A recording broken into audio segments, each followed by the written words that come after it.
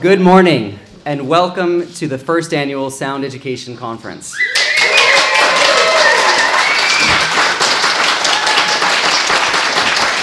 I may or may not have been up at 4:30 this morning sending emails, but I could not be happier to be with you here today. My name is Zachary Davis. I'm the host of Ministry of Ideas and a graduate student here at Harvard Divinity School. I'm studying the philosophy of religion and the origins of modernity. So if Max Weber is your thing, come and talk to me after. I'm deeply moved and inspired to see all of you gathered here today. Many of you have sacrificed quite a bit to be here, some even traveling from as far away as Latvia and Melbourne. Go Rhiannon Evans. I think that reveals something about the passion we have for our work and the desire we have to support one another. That is precisely why we decided to organize this conference, to celebrate educational podcasting and to build a loving and nurturing community around it. It's fitting then that we meet here at Harvard University. The word university is derived from the Latin phrase universitas, a word for when a number of individuals associate into one body. The full phrase that preceded our use of university was Universitas Magistrorum et Scholarium. Latin scholars, tell me later how to pronounce that. A community of teachers and scholars. The people in this room produce shows on everything from the history of ancient Rome to cutting-edge psychological research to mathematics to critical theory.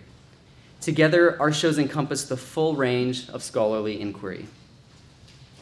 So here in the oldest and most storied university in America, we are marking the emergence of a new university, a sonic university.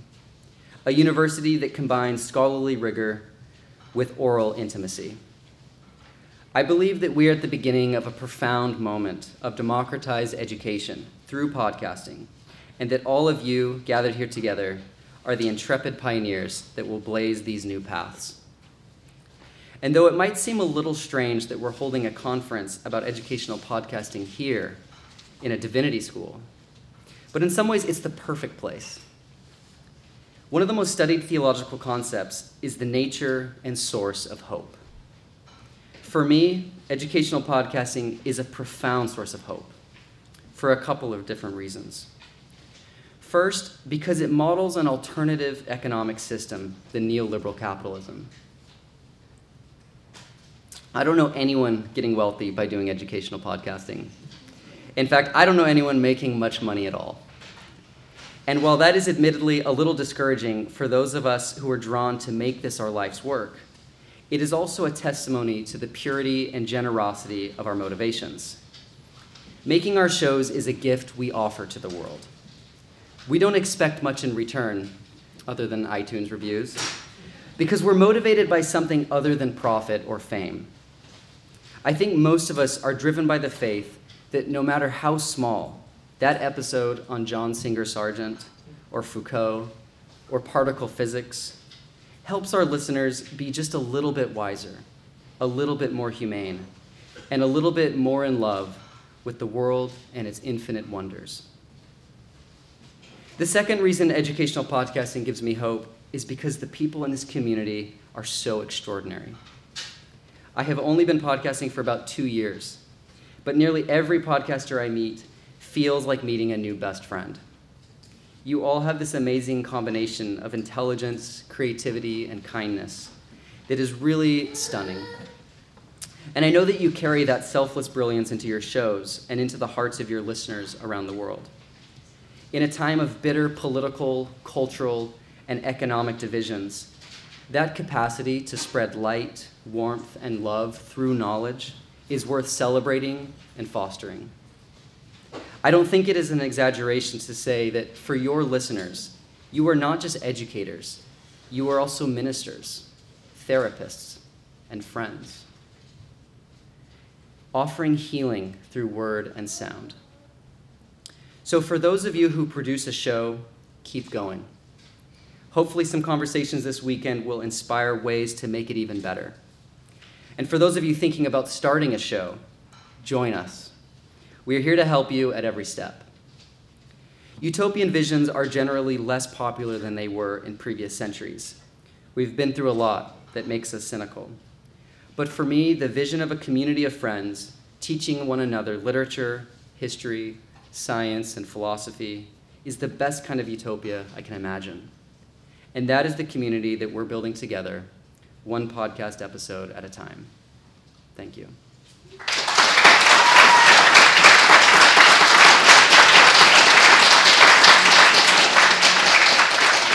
I'd like to now introduce our next speaker, Diane Moore. Diane L. Moore is the founder and director of the Religious Literacy Project here at Harvard Divinity School. She is also a senior fellow at the Center for the Study of World Religions and a faculty affiliate of the Middle East Initiative at Harvard Kennedy School. Her work is focused on advancing the public understanding of religion. She works on an astonishingly wide range of projects, including training high school and university students and teachers, foreign service officers, and even a global student body through her extremely popular online course on religion, available on edX. But there is something even more wonderful about Diane. She's the reason we're here.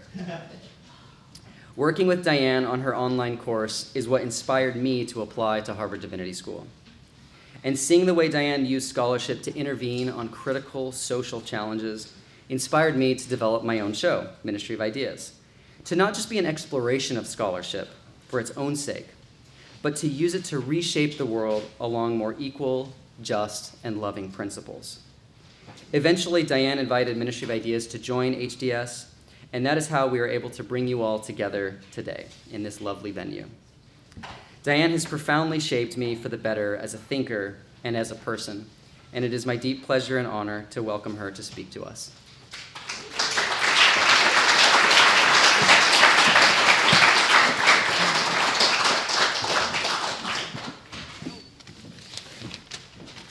Well, the first lie of the day has been spoken. You're not here because of me. You're here because of Zach Davis. Can you give him a hand, please?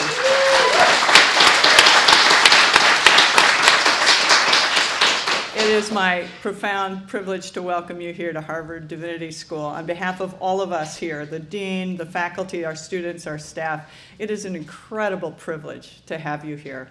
And I just want to say a brief word about the synergy between Zach Davis and what we're doing at the Religious Literacy Project and his important work, not only at HarvardX, which is the place we met, but his visionary work around Ministry of Ideas. And in my remarks this morning, I'm really thinking about his work, but I suspect it is relevant to all of you in the room, and that's why we're so excited to have you here.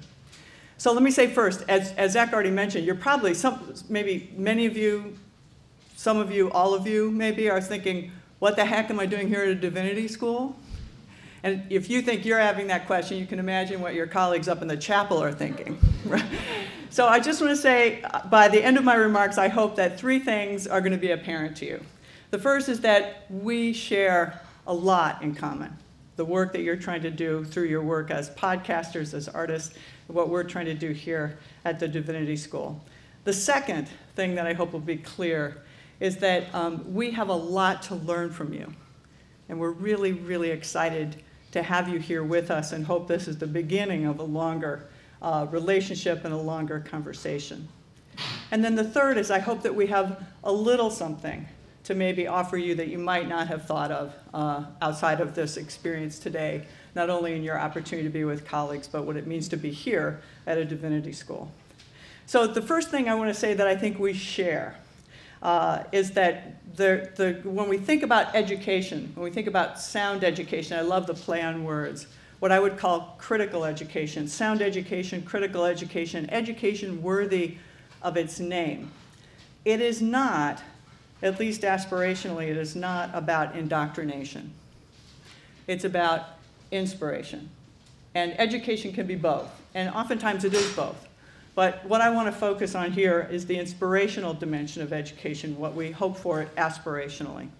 And I think there are three components of what inspirational, aspirational, sound, critical education employs. The first one is that it provides opportunities to what we at the Religious Literacy call disrupting assumptions. How can we the opportunity to disrupt assumptions, to help people who think they know something to think about that in a new way. And not only to just disrupt those assumptions, but to then feel inspired by that disruption, to think it then inspires curiosity and inspires potential imagination and helps people get excited about thinking in new ways about what they thought they knew. And in a sense, it is really about rethinking assumptions that they held.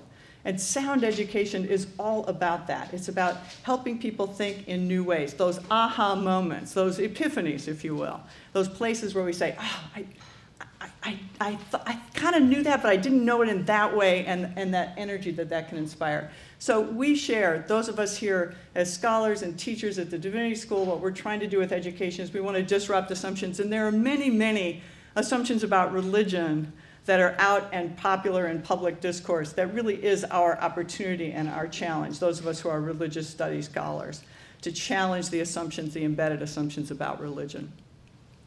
The second dimension of what I think of as critical sound education is that it inspires empathy. And this is the place that you have so much to teach us, because you in the room are master storytellers. And the power of story itself to inspire empathy, to have particular representations of particular expressions that can invite people into seeing something new, to disrupting assumptions, but then also to inspire a sense of connection with the players, the individuals, the ideas that you're representing. And that inspiration of empathy, I think, is such a critical, important dimension of our current, very polarized, very binary experience of not just here in the United States, but in the larger world. And I think of that, it's not just that you're good storytellers, but it's something that we have to learn from you. And I'm so excited to have the opportunity to work with Zach in Ministry of Ideas to think more broadly about our larger work. Is the way, what happens with sound education is that you limit the senses and then focus the senses. What you do with pause, with rhythm, with the quality of a sound, with the choice of music, with the way you use sound, requires something of the listener to invest him or herself into what you're doing and bring him or his and her imagination into the experience of a podcast.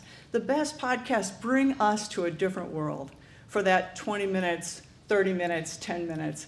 And that opportunity to be immersed in a new space that can then open up new doors for us, I think, is another dimension of critical, empowering education. And the third, and this is where I'm not sure, but I hope that we have something to offer. The third opportunity and representation of critical, empowering sound education is the ability to empower agency. Now, I'm trained as a social ethicist, and so for me, education is never about itself. It's always about what are we educating for? What do we hope to invoke in our students and our listeners in relationship to what it means to engage in activity, to what are we going to do with the knowledge we gain. And that notion of inspiring agency, especially in a time where people feel, where agency gets suffocated, I think, in the face of despair. So Zach's comment about hope, I think, is a dimension of what it means to inspire agency, is to be inspirers of what I call radical hope, a sense that our individual actions actually do make a tremendous difference, even in the face of the enormous odds that we face, that our individual agency is what creates the cultures where polarization, partisanship, hatred, fear reign, or where justice, hope, compassion can become more powerful and profound. So I want to end, I can't help it, I'm going to end with a parable. Forgive me. And the parable is really just a short story.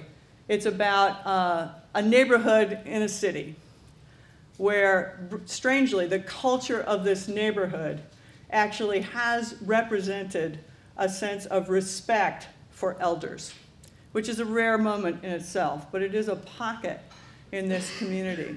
And there's a particular elder, an older woman, who is known by everyone in the community, and who is someone who is represented as both wise, compassionate, loving, and visionary.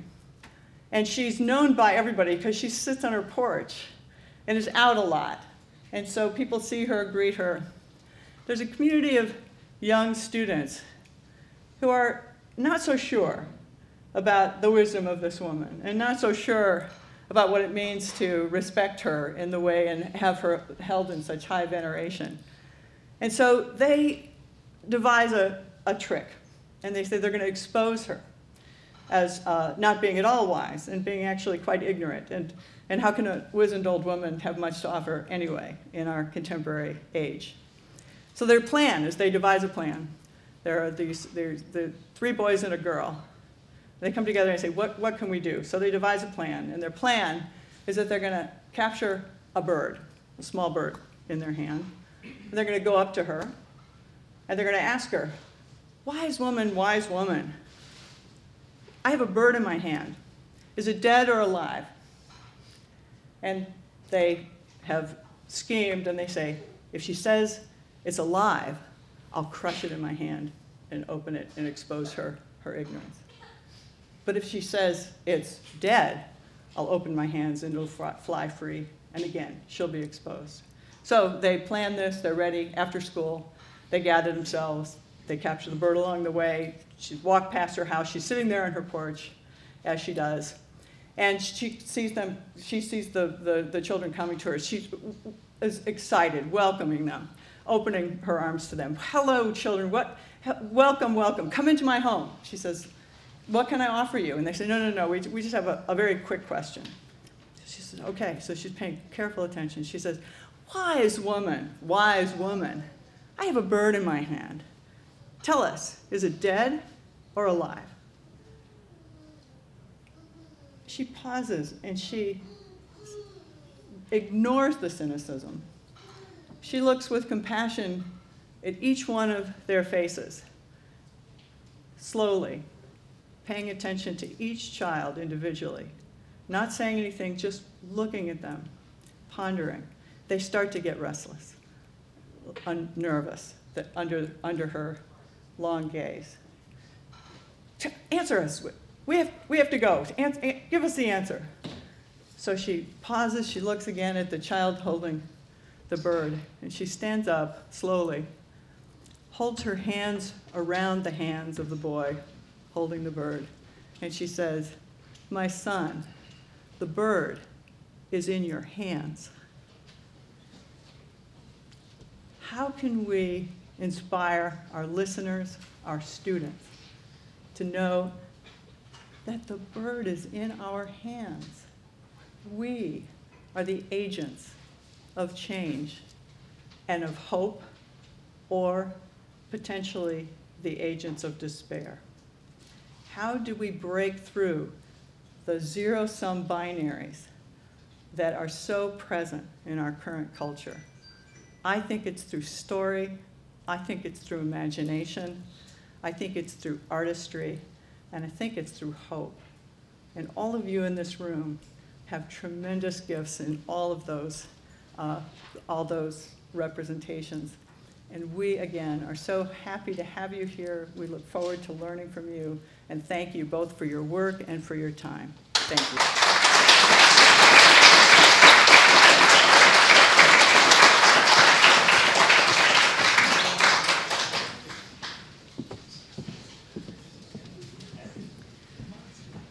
Thank you so much, Diane. You can all see why I love her. And now to introduce our opening keynote speaker, Liz Covart. Liz Covart is the creator and host of the wildly popular Ben Franklin's World, a podcast about early American history, winner of the Best History Podcast Award in 2017. As the digital projects editor at the Omohundro Institute of Early American History and Culture, Liz practices a blend of scholarly history, public history, and digital humanities. While the OI's primary focus is supporting scholars and scholarship related to early America, broadly understood, Liz experiments with social and new media to communicate scholarly history to large public audiences, which is what she'll do today. She believes if granted convenient access to the work of historians, the public will take an interest in history and become interested in it. Liz earned her PhD in history from the University of California, Davis. And when I would tell people that Liz Covart was going to be an opening keynote, it got people really, really excited. I don't know if there's anyone more beloved in the educational podcasting world than Liz. So please join me in welcoming her.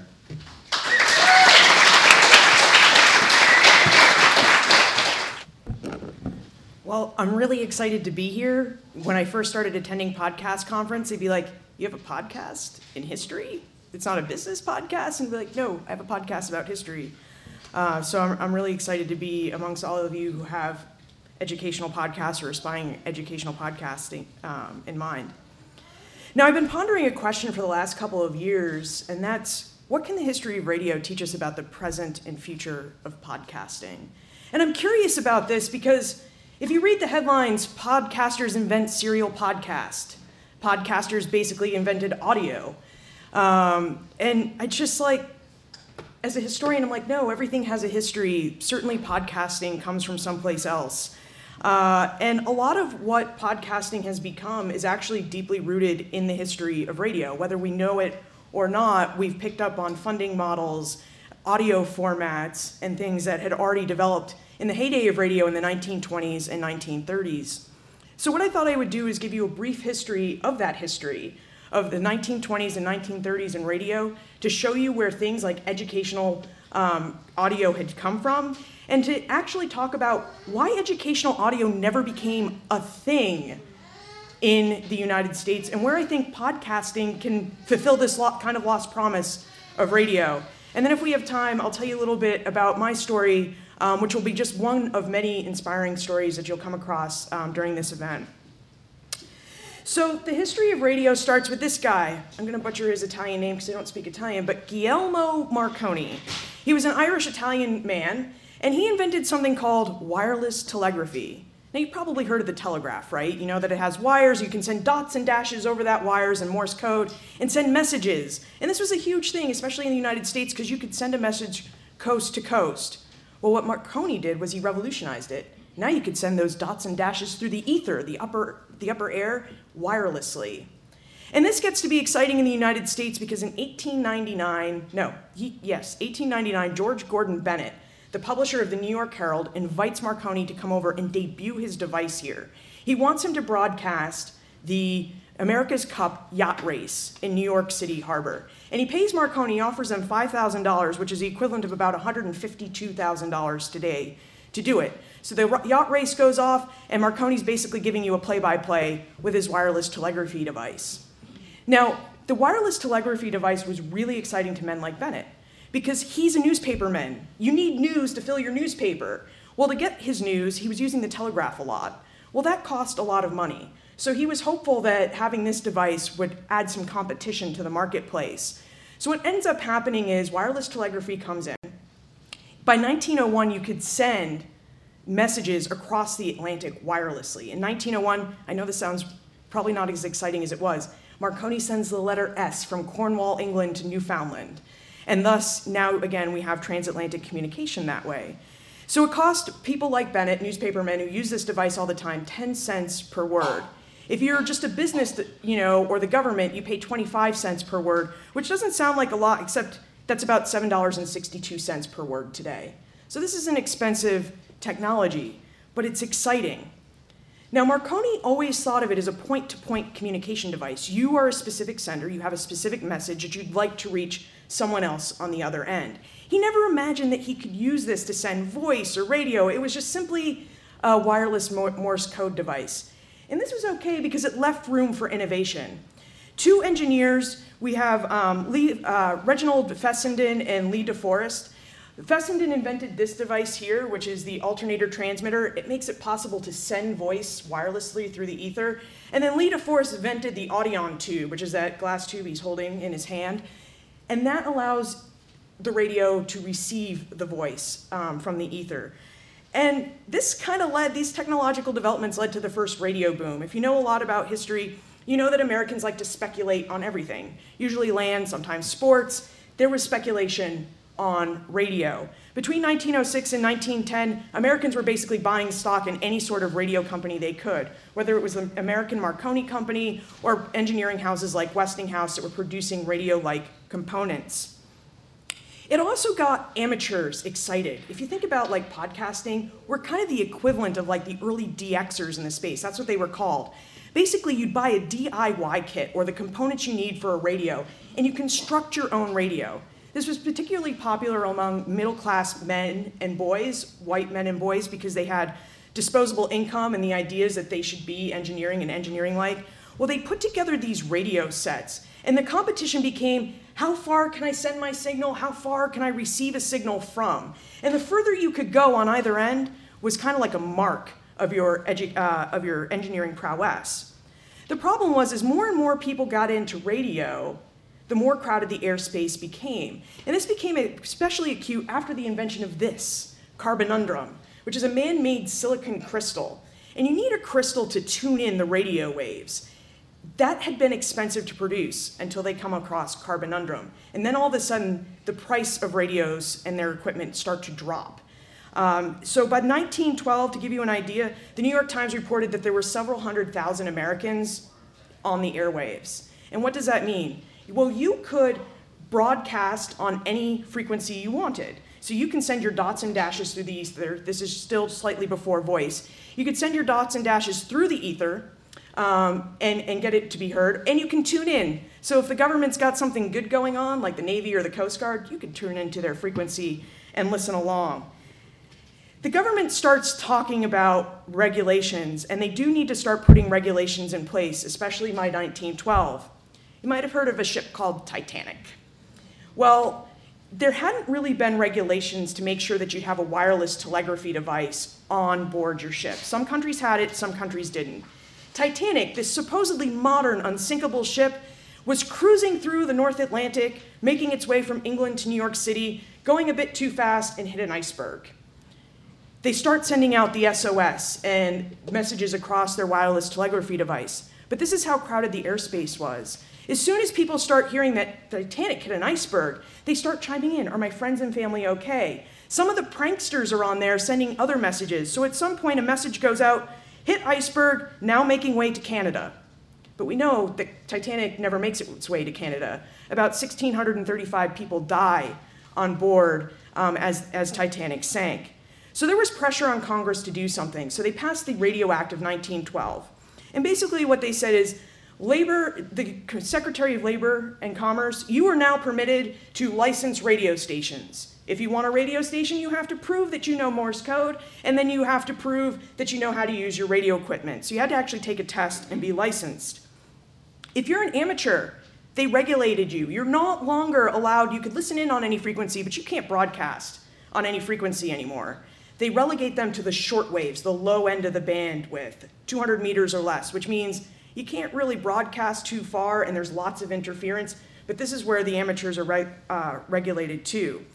And if you were caught on one of the bigger bandwidths that's operated by the US Navy or a company like Marconi, that could be a fine of $500 to $2,500, which today is $13,000 to $65,000. So that's a serious fine, but that's what the government decided to do to bring order to the airwaves, was they're going to regulate them.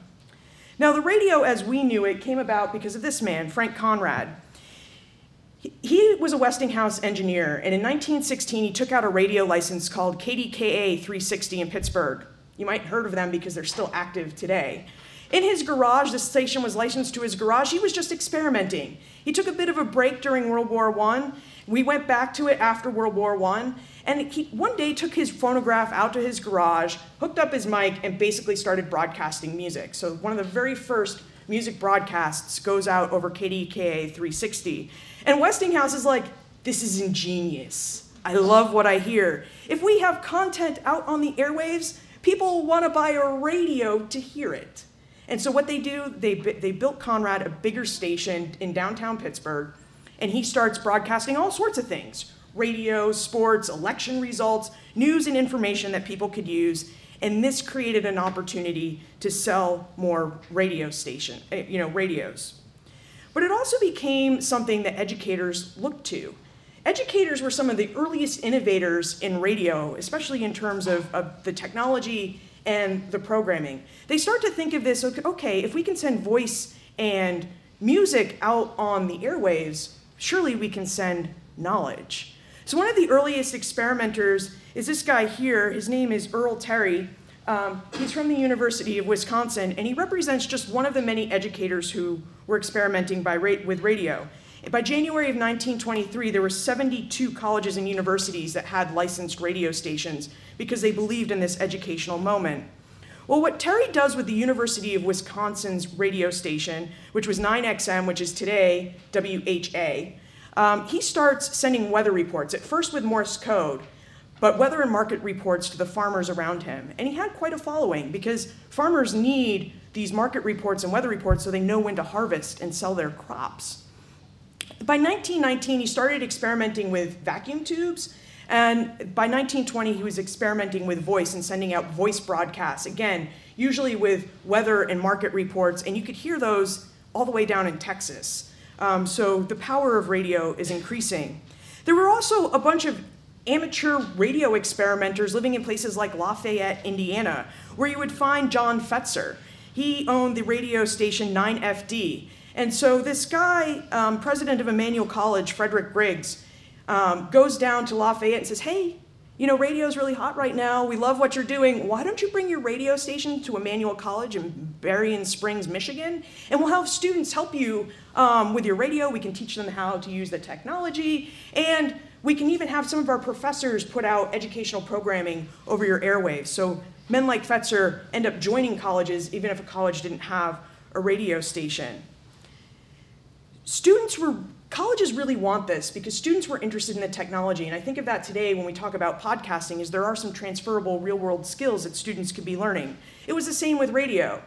Colleges were also excited because you have men like Terry broadcasting market reports and weather reports to farmers who need them, and that's a mission of a land-grant college, is to support the surrounding agriculture and farmers of their state.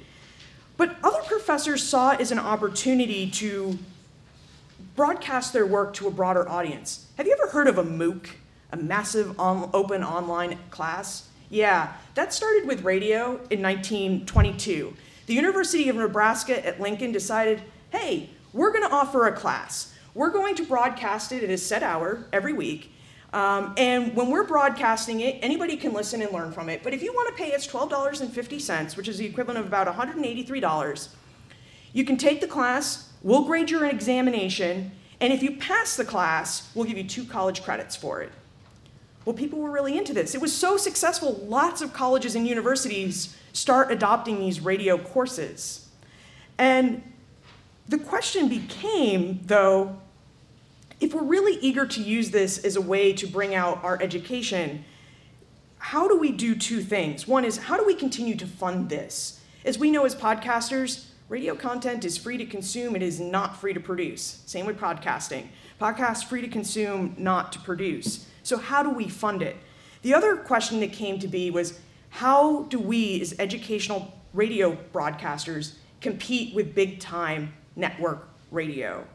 So to understand that, we really need to understand something about the rise of the National Radio Service. A lot of Americans believe that radio could be something that united the American people. Remember, we're a country that stretches over 3,000 miles from coast to coast, and you have farmers in Iowa wondering what people in New York City are doing, and people in New York City wondering what people in Louisiana are doing, and people out on the West Coast wondering, you know, what's going on just along their coast, let alone in the middle of the country in the East Coast. And people thought that they could create a sense of national identity if we had uniform programming that everybody could listen to when it was on. The problem was wireless telegraphy, the wireless technology, wasn't big enough, it wasn't robust enough at that point to support that kind of transmission. So the only way to get national programming from coast to coast was to do it along a wired network. And there was one wired network, AT&T. They had the telephone lines, and they said, sure, you can use our telephone lines. We're happy to let you do it. By the way, here's your big rent bill. So then the question is, okay, well, how do you pay to get your content on the air? And it was decided that the most efficient way was to create a stable of high-quality content programming that you could sell to advertisers who would support not only the production of the show, but the rent on the wires, and then hopefully generate some sort of profit. Because of the way that radio was funded with these sponsors, educational radio kind of took a back seat, especially after the passage of the Radio Act of 1927. The Radio Act of 1927 superseded the Radio Act of 1912 and basically created the FRC, the Federal Radio Commission, which was just the predecessor to the FCC. And what they did was they started giving preference to of the better airwaves, the really strong ones, to network radio, so your NBCs and your CBSs.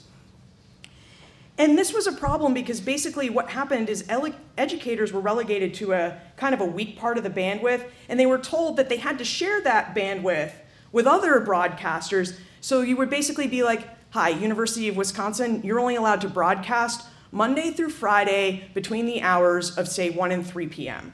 And then the rest of that time would belong to some other group or educational institution. What happens to that MOOC? University of Nebraska having really big success, having this class out there that people are chiming into, that they're listening into and learning something. Well, the students start reporting that they can't hear what's going on. People aren't respecting these hours of broadcast. And other bigger stations are kind of butting into the airspace. So there's lots of static, lots of interference. And so what happens is a lot of educators end up pulling out of radio. It was expensive to operate a radio station. And by 1933, it would cost a college about $31,300 in equipment, which is roughly about $600,000 today. And that's just the equipment. Then you had to staff it. And of course, they do those things that universities do where it's like this department donates this many hours and they're paying for it out of their budget lines. But just the radio budget line might be $10,000, which is roughly about $200,000 today. So when it became clear that they couldn't get their message out, the educational institutions start to pull out.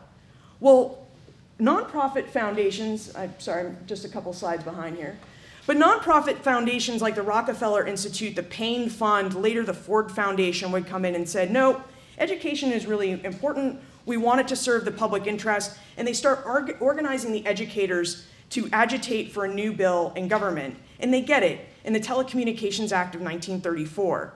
The problem was it didn't really change much.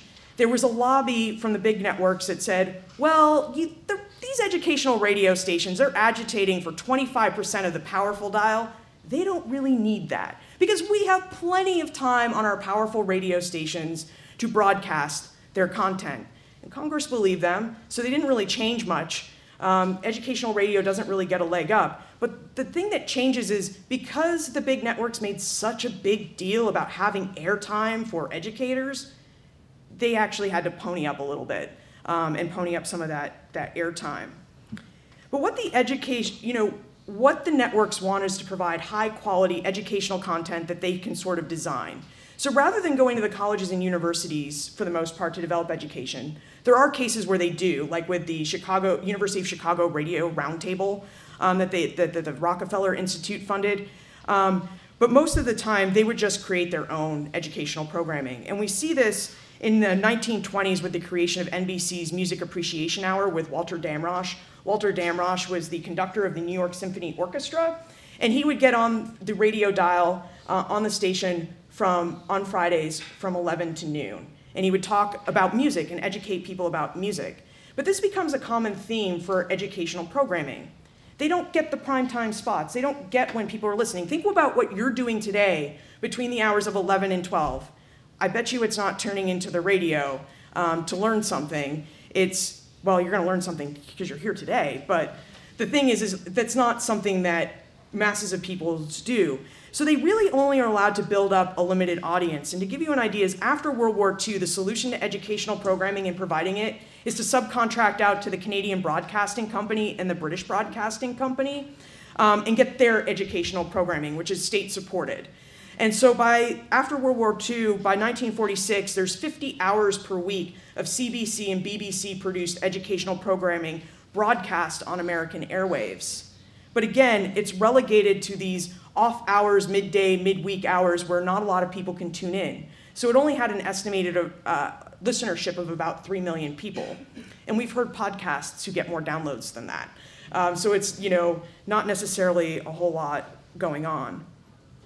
So in terms of why educational radio really failed to take hold in the United States, it had to do with limited space on the radio dial and a big regulation of that radio dial, and it's still regulated today. It had to do with how they funded it. So if you want to get big sponsors for your show, it's a little different now because I'm thinking about podcasting, but for radio, is you needed to have some sort of homogenized content that people were interested in that they could sell to sponsors, and that wasn't typically educational programming.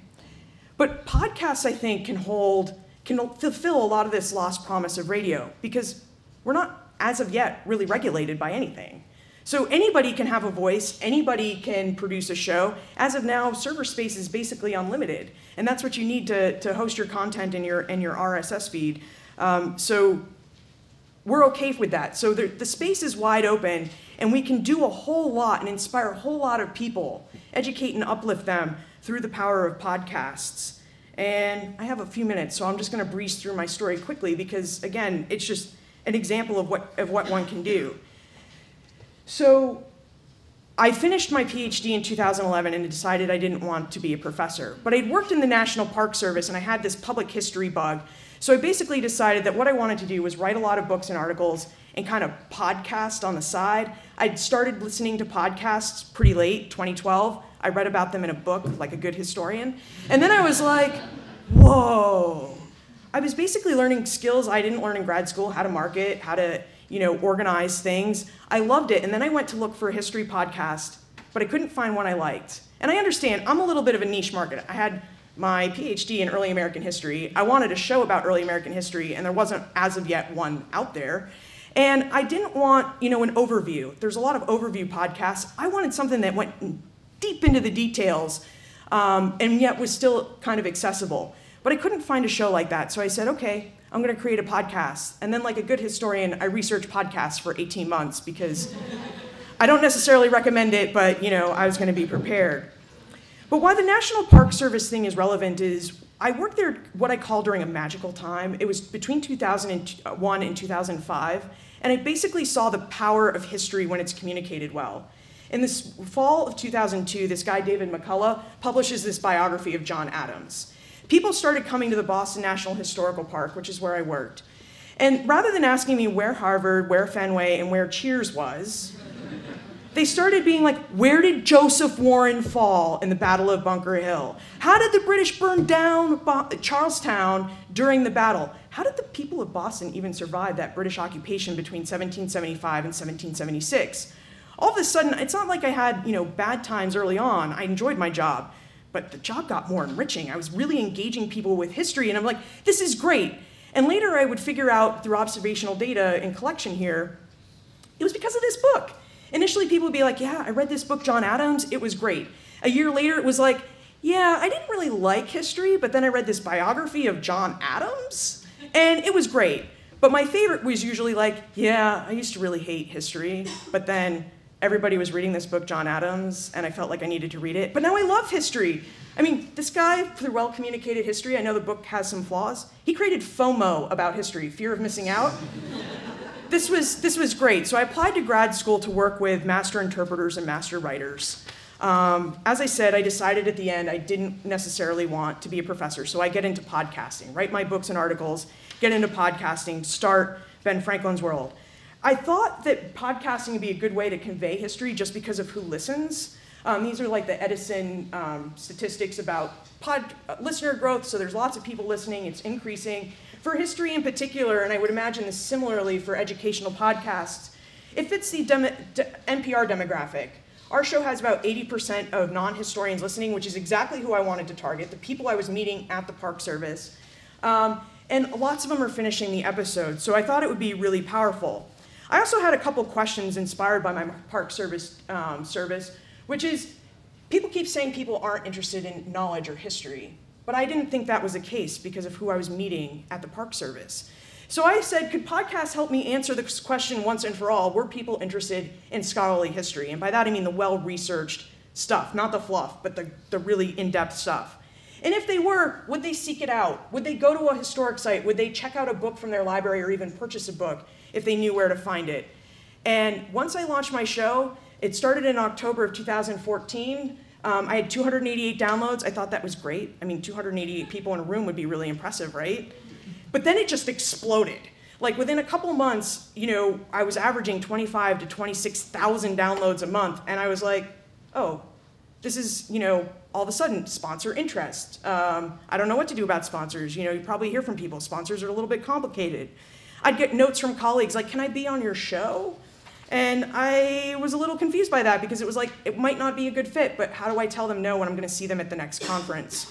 So I had a lot of business side of history questions, and I reached out to the Omohundro Institute, which is the Institute of Early American History and Culture. They've been producing the journal in the field for years and some of the best works. And I knew that they supported scholars and scholarship, so I just kind of randomly emailed a person I knew over there, the director, and I just said, hey, I have this kind of crazy project with business side of history problems. Do you think we could talk over lunch?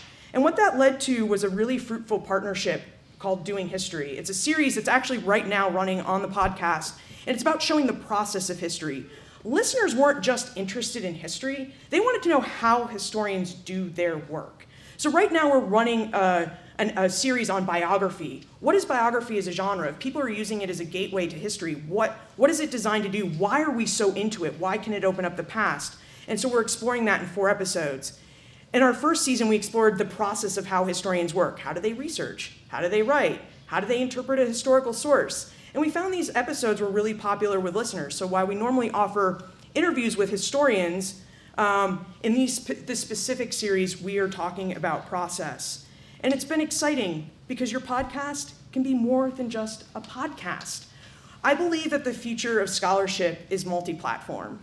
I believe that it's going to be a collaborative space. And I believe that if you have a podcast, you can drive people to a book. If you have a book, you can drive people to a blog post. And if you have a blog post, you can drive people to an app or even someday virtual and augmented reality apps. And we're playing with this at the OI. So the first side is one we partnered with a cultural institution, and that's an interactive graphic of the Declaration of Independence.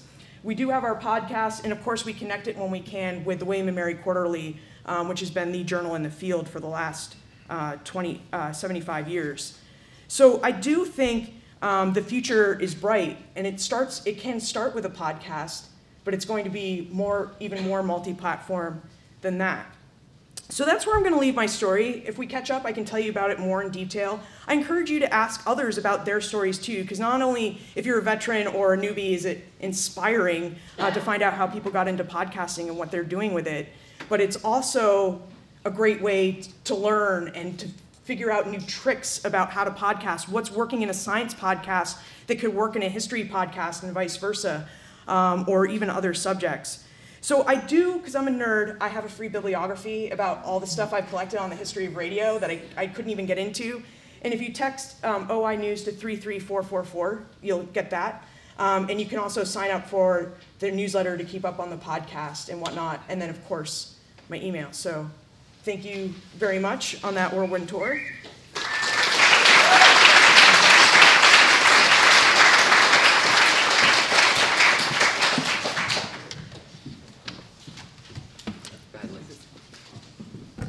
Thank you so much, Liz. That was wonderful.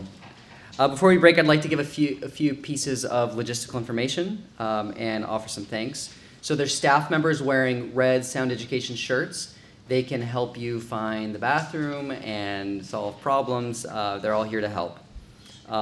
We're selling those shirts, and we have even nicer tote bags. So if you want to bring some swag back to your friends, or just support the conference but still get something in return, you can buy that. There's a limited number of the booklet programs. Couldn't afford as many as we wanted. So please use that as a chance to share and make a friend. And don't throw them away, but if you can, give them back to a staff member and so we can collect them for tomorrow. Don't feel like you have to go to everything today. We know there's so much. It's, yeah, we don't want you to be anxious. So we're going to try to record it all. We want you to have conversations in the hallway and make friends. If you want to help us record, You can use your own recording device for your piece. You can even just stick your iPhone in front of you, and we'll get it that way. Somehow, collaboratively, we're going to capture everything. It's okay to leave, to switch panels, to kind of get up and go around. It's a fluid space, spontaneous. Don't take it. Speakers, don't be offended. If it ends up becoming too crowded in the hallway, or you need some kind of space, Rockefeller Hall is sort of roughly that way. If you keep going outside over there, there's a cafe, there's open common space. It's easy to find a little corner. We also have recently added a special conversation that I wanted to give some attention to. Today at 1:20 p.m. in the Divinity Hall Chapel. Divinity Hall is a building about a 3-minute walk up. You can see it on the map. Anya Grundman, who's the NPR Senior Vice President for Programming and Audience Development, will be having a conversation about how NPR thinks about education and some of the trends that they're trying to follow and that they're just trying to copy us. We all know that. So please say hello, be friendly with everyone, be inclusive, and this evening we'll wrap up the day with a keynote with the great John Biewen from Scene on Radio. He'll be giving a closing keynote at the Geological Lecture Hall. It's part of the Museum of Natural History. And right after, we'll be having a kind of reception party at the Peabody Museum of Archaeology and Ethnology. There may be Dia de los Muertos altars. Be warned. Use our social tags, sound_edu, and use our hashtag at hashtag soundedu18 whenever you post. We'd love lots of photos. It'd be really helpful. All right, so a few thanks, and then I'll let you go. I'd like to thank my two conference co-chairs, Joseph Friedman and Doug Metzger. Without them, this could not have been possible. I would have collapsed many, many times.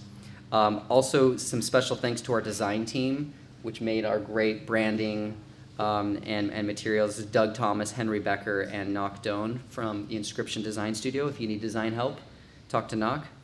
My Ministry of Ideas colleagues, Galen Beebe and Nick Anderson, and my other ones. My Hub and Spoke network mates, Tamar Avishai and Wade Roush. My HDS colleagues, especially Katie Caponera, and Julie Shapiro, Chris Kremitzos, and Ever Gonzalez, who all provided this totally conference novice some extremely invaluable experience on how to put this all together. But there will be mistakes, and forgive me in advance. Deep thanks to my wonderful co-conspirator conference volunteers, Kip Clark, Eric Jones, Emily Parks, Mayan Plow, Joshua Ray, Catherine Serafin, Shira Tolushkin, Vanya Vishkin, Steve Young, Morgan Jaffe, Lucia Vivicencio, Ferran Du, Annie Davis, and Nancy. We also want to thank our conference partners, WGBH, Forum Network, Open Source, Hub and Spoke, PRX, Radio Public, Outlier, Podfest, Panoply Megaphone, Audio Boom, Himalaya, PodSound, Blueberry, Hindenburg, Castbox, Ad Results Media, Interview Valet, and Podcast Success Academy. Thank you to everyone who's helped bring us together. Now let's break and have some fun. Thank you.